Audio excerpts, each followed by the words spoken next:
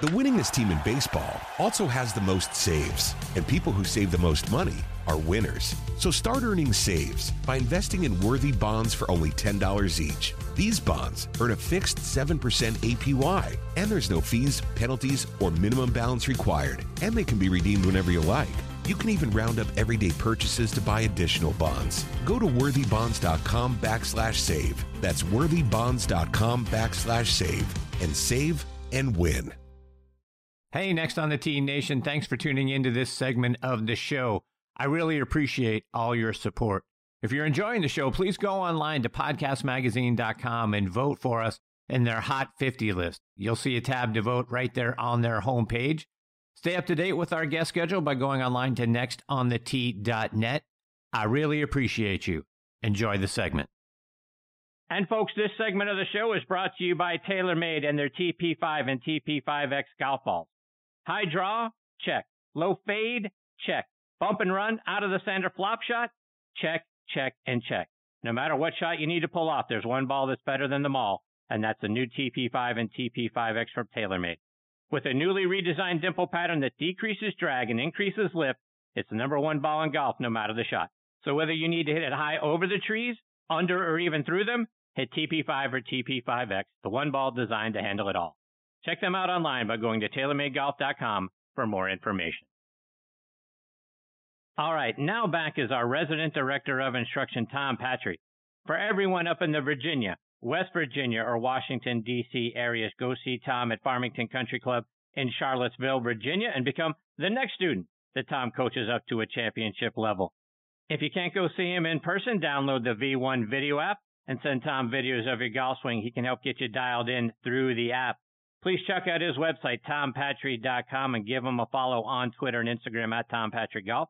Don't forget to subscribe to his YouTube channel, where he's got nearly 200 free playing lessons for you there. Tom is also a member of the Titleist Leadership Advisory Board, and it's always great having him with me here on Next on the Tee. Hey, TP, how are you, my friend? Chrissy boy!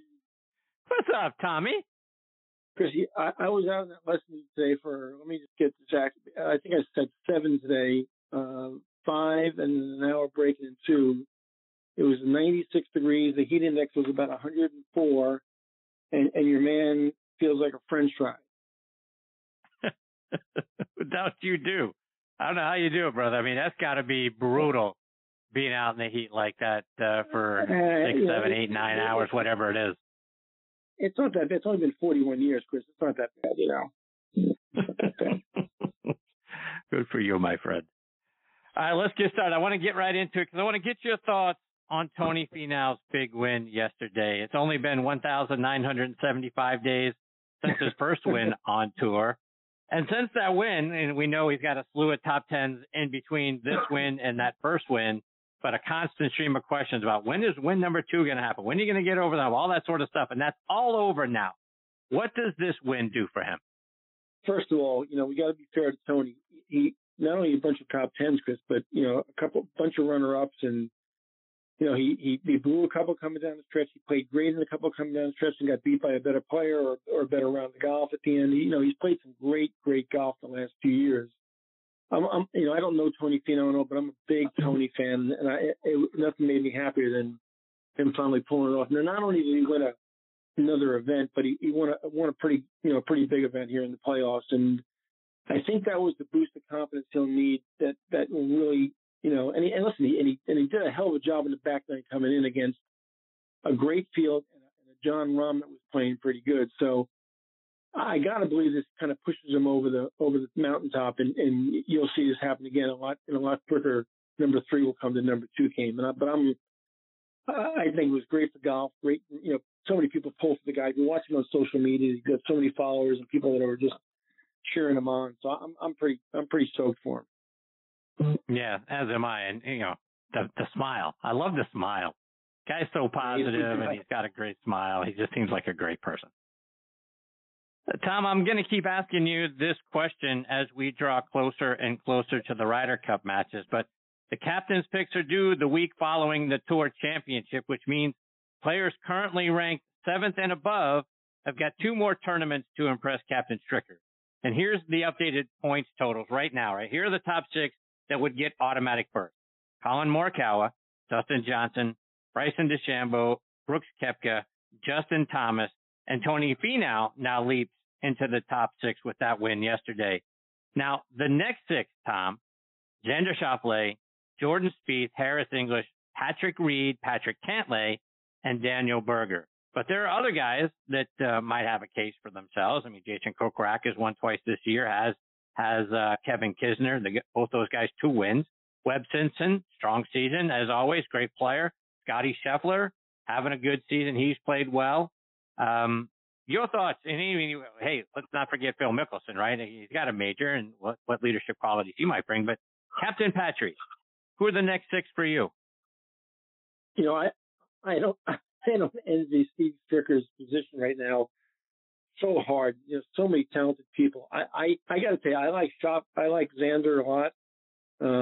You know, a whole bunch the way he's playing. I think he's so poised and so talented, and certainly in these kind of situations, you need experience, Chris. I mean, you need good putting. You need a guy who keeps the ball in play, and you need some experience. And you know, although I don't like when he drives the ball, man, I love, you know, I love good putters, right? You know, so you know, Spieth has, you know, made a definitely resurgence this year. He's putted the ball beautifully all year. He's got a lot of experience.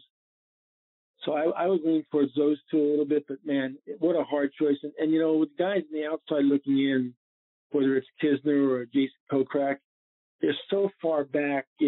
I don't know if a good conscience you can leapfrog them over so many guys and throw them on the team. You know, so many guys are pointless, just leapfrog guys. So Steve's got a tough decision to make. I'll tell you one thing that I wouldn't do, and I'd avoid at all costs.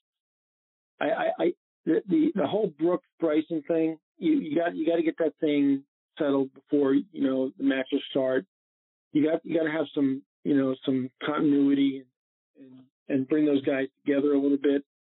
And then, you know, our friend Patrick Reed obviously is sitting in a hospital bed somewhere right now.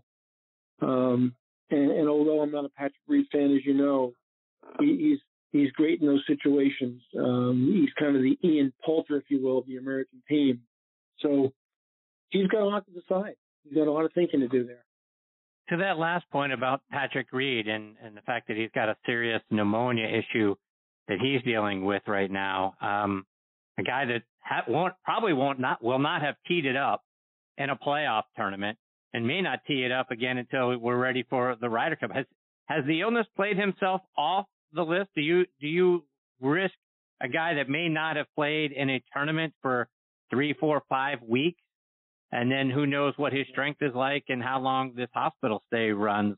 But do you risk all of that and have him on the team? To your point, we all remember the putt that he made in the Rory McIlroy match and the waving of the finger and all of that sort of thing, and what a great player he is usually during these kinds of events. Do you leave him off because you just don't know what you're going to get from him coming out of the hospital bed? I think, and this is, I'm sure Steve doesn't think this way because Steve's too nice, and you know, Tom's not very nice. But the other point too, Chris, do you want Brooks Koepka, Bryson, and Reed, who are all can be hard cases in the team room or troublesome personalities? Do you want all 3 of them on the team? You need that much drama in the team room. So this might be a perfect out for Steve in terms of Patrick and say, listen, you know, you haven't played in 4 or 5 weeks, and I just can't, you know, I can't take the chance. I need a spot for somebody who's stronger and has been playing a lot. I still go back to the thing that these personalities on this team have to kind of come together. We've gotten our brains beat out more or less in, you know, probably in the last 5, 6, or 8 matches, and there hasn't been a lot of continuity. And that's certainly something you need going into these matches. So that might be a perfect out for Steve right now. Tom, how much of filling out the team is gut feel and the person being a good presence in the team room versus stats like shots gained putting or shots gained around the green? How much of it is being a really good guy that you know, not only is he a great player, but he's going to be a good person to have in that team room? So I think the real advantage that Steve has, Chris, right now is that he's still playing good golf. He still plays some PGA Tour events.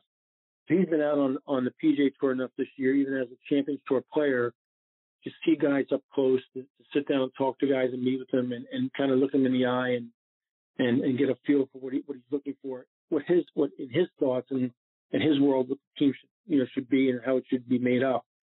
I think you look at all those things you just mentioned, but at the end of the day, as a guy with as much experience as Steve Stricker has, you got to sit down quietly by yourself and you got to do a gut check and you got to make the decision from your heart. He's such an experienced guy and such a great player himself. You know, I'm sure he has a pretty good idea of what he wants the team to look and feel like. I think analytics aside, at the end of the day, you go with your gut.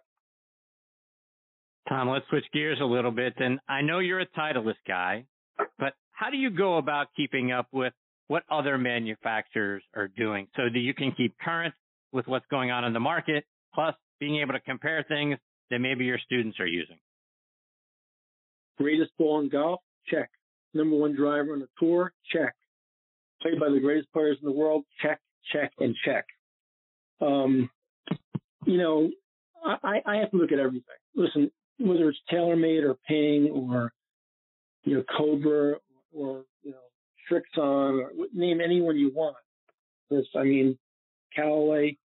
As a teacher, you have to be up on all those things. And yes, I am a Titleist guy and I'm a loyal Titleist guy, but I'd be lying, and I would be lying if I said that everything that comes down the pike, I don't grab it and hit it and try it. Because when people come to me and ask me questions, I have to have answers. And am I prejudiced? I'm certainly prejudiced, no doubt about it. Am I loyal? Absolutely. But listen, different strokes for different folks. Everybody in the world doesn't fit into a Titleist driver. They just don't. Could they? Yeah, they could. But people have preferences. People have likes and dislikes. You know, certain clubs, you know, and the other thing about a club, Chris, when you're fitting a club is the final thing I say to somebody when I fit somebody for a club is when you look down at that club, you like what you're looking at. You know, some people like the aesthetics of a TaylorMade driver. Some people like the aesthetics of a Titleist driver or a Ping driver.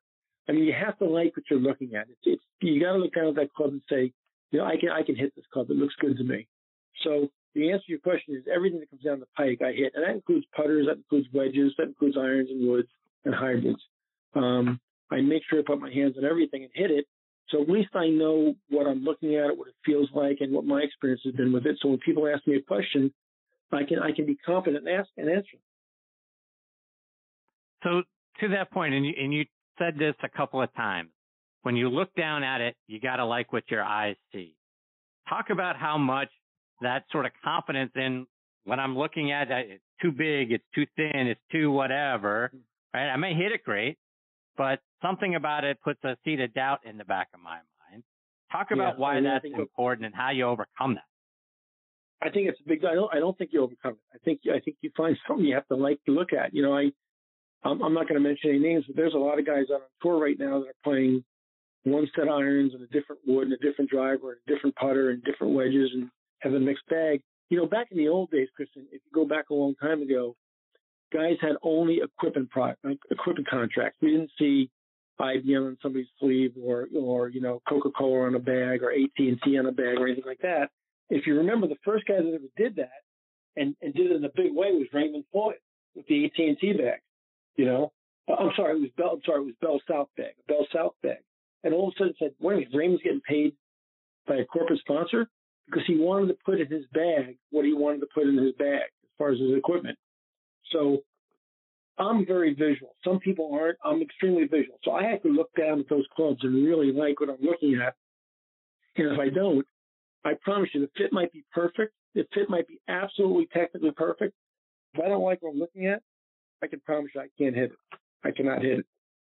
You know, when Titleist just changed driver generations not too long ago, the TSI, from the previous generation, it took me a little while to get used to the new TSI. It was a little bit different shape. I didn't mind what it looked like, but it was different. And it took me a little while aesthetically to look down it and get really comfortable with it. And I have become very comfortable with it and hit it really well. But it took me a little while. It was a little bit different shape, a little bit different depth in the head. The toe was a little shorter on the club than the generation before. And it made a difference to me setting up to the golf club. So those things do matter. And I think players are very, very picky about what they're looking at. So I think that's important. And you did that with your putter too, right? You had a putter that you used forever, and then Titleist came out with a different putter that had to get a little dicey, way different from what you were used to looking at before. Yeah, it's funny, Chris. That's a great story, actually. I putted with a ping answer, the same exact ping answer from the time I was 11 years old until 2 years ago now, just over 2 years ago now.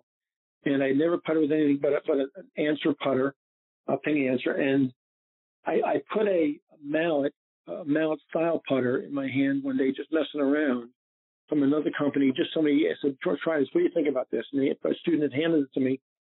And it was so easy to aim the mallet. It was incredibly easy to aim it, but it was a different company. And I said, I can't do that. And I went to the guys at Scotty, and I said, guys, I've had an experience with this kind of putter. I've never done this before. What do we got that's similar to this that I could try? And I got a Phantom 12.5 and put it down and absolutely loved it. It was so much easier to aim. The face material was a lot softer than I was used to. It felt better, the ball coming off the face. And it just clicked for me. It just clicked. And I've been putting with it now for just over 2 years. I'm not a guy that changes equipment a lot, and especially, I think the scoring clubs, the wedges and the putter, you got to be very, very careful about making big changes. So my wedge specs from Vogue and the putter, and I've since gotten the backup for the putter. Make sure I got two identical ones. Those are very important to me. They're very, very feel based. Very, very, very picky about those things. Yeah, so the putter change was dramatic for me. Age 11 to age, 59 and a half, the same putter, and now go to a totally different style putter, totally different sight line, totally different feel coming off the face. But it clicked. It clicked. It's been terrific. Tom, I want to get some playing lessons from you tonight, and I want to start with something in your wheelhouse, short game. In particular, greenside bunker shots. I need help with that, unbelievable. Can't get the ball out of the bunker and onto the green to save my life. And for those of us who, that's all we want. Get me out of this bunker. Get me on the green. Give me an opportunity to save par. Walk us through the setup and the execution of that shot. Chris, I think the first thing, there's a couple of basic things here about bunker play. People fear bunker shots because they don't hit very many of them.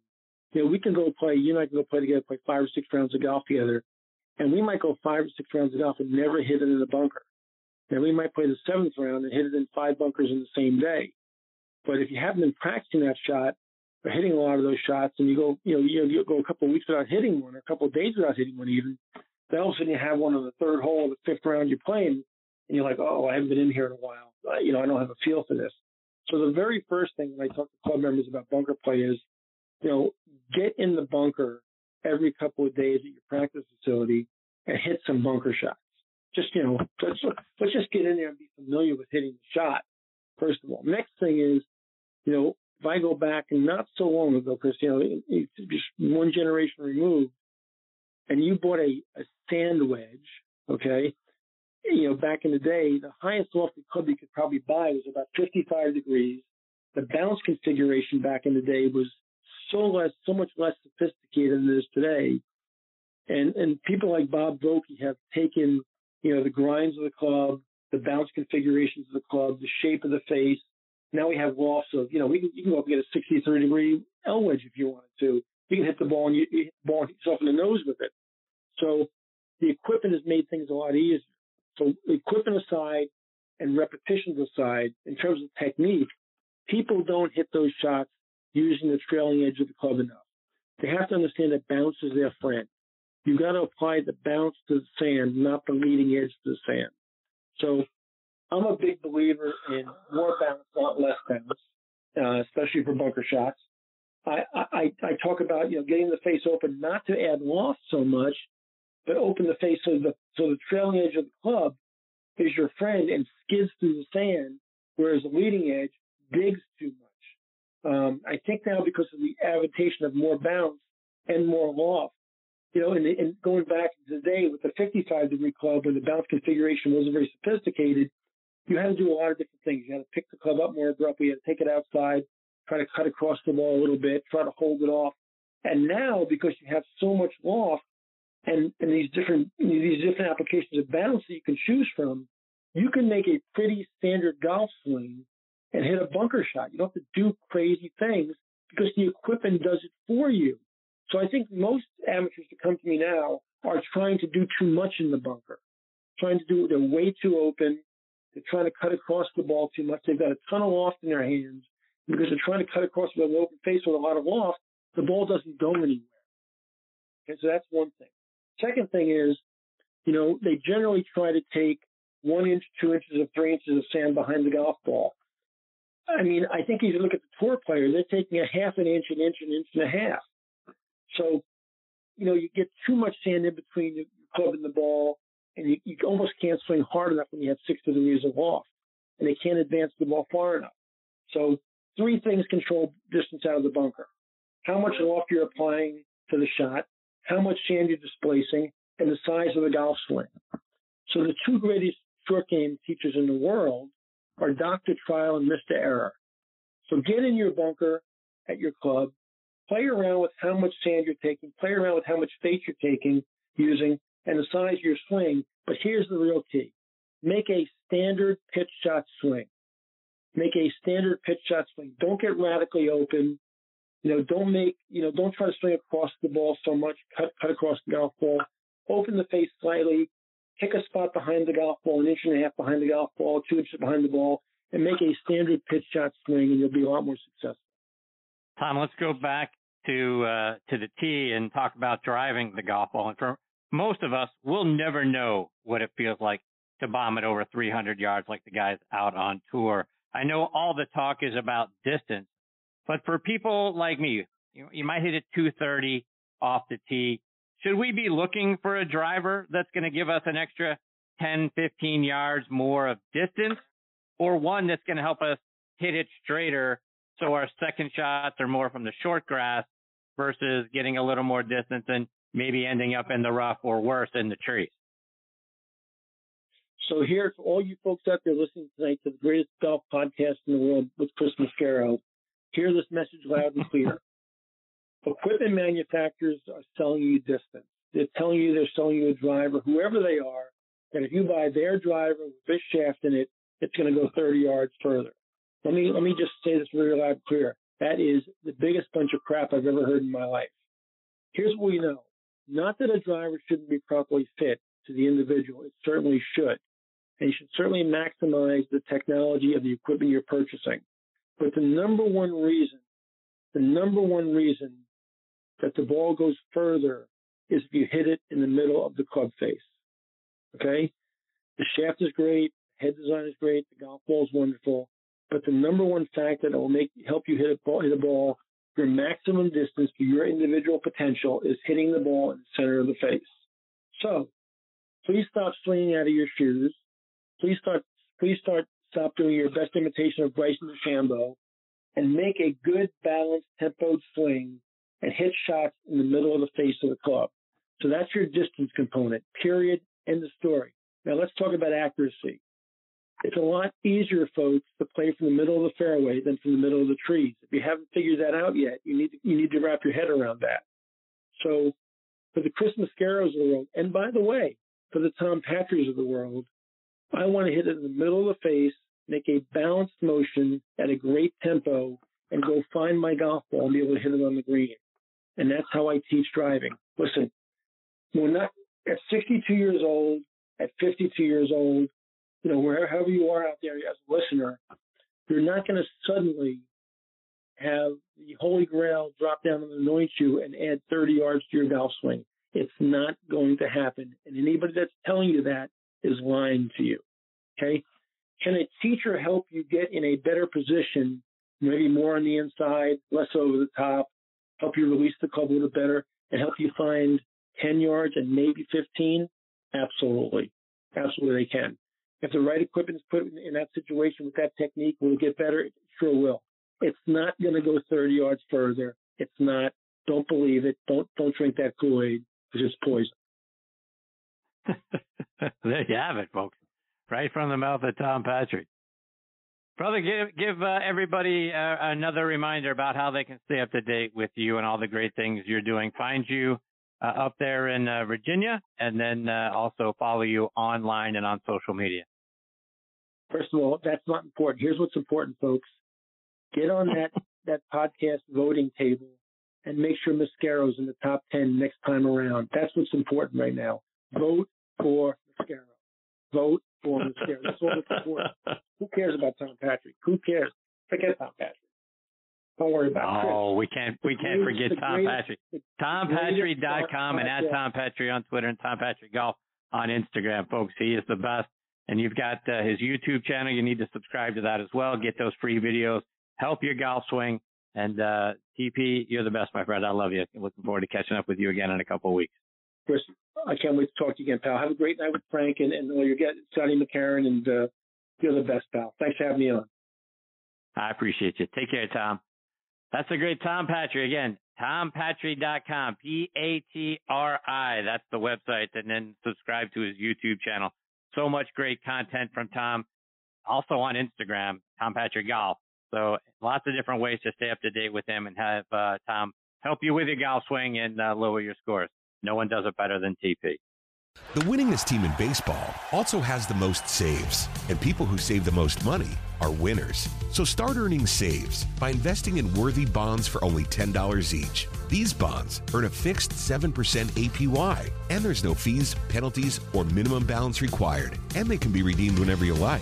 You can even round up everyday purchases to buy additional bonds. Go to worthybonds.com/save. That's worthybonds.com/save and save and win. At Jim Ellis Automotive, we take pride in our family-owned and operated business. Hi, I'm Stacey Ellis, Vice President of the Jim Ellis Automotive Group. When my granddad, Jim Ellis, founded our company in 1971, his goal was to treat every customer like family by offering a car buying experience that was easy and fully transparent. And it worked. 50 years later, my dad, Jimmy Ellis, grew the organization to become Georgia's largest family-owned and operated automotive group. Today, third-generation family members like myself, along with the support of more than 1,700 dedicated team members, are working hard to uphold the values our company was founded on. At Jim Ellis Automotive, we try harder because we sincerely value your satisfaction. That's why we've been around for over 50 years. Enjoy the advantages of buying your next vehicle from a family-owned and operated dealership. Visit JimEllis.com or stop by any of our 20 dealerships located throughout Metro Atlanta. Jim Ellis Automotive, still family-owned and operated, and where you can always expect the best.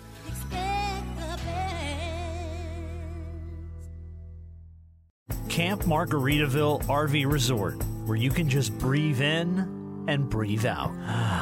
Or move. There's biking, boating, arcade games, hiking, nearby golfing. Or fly through the new Fins Up Water Park. Thrills, chills, twists, and turns. This could be you. Camp Margaritaville at Lanier Islands. An easy 1-hour drive from Atlanta. Book your stay today at campmargaritavillelanierislands.com.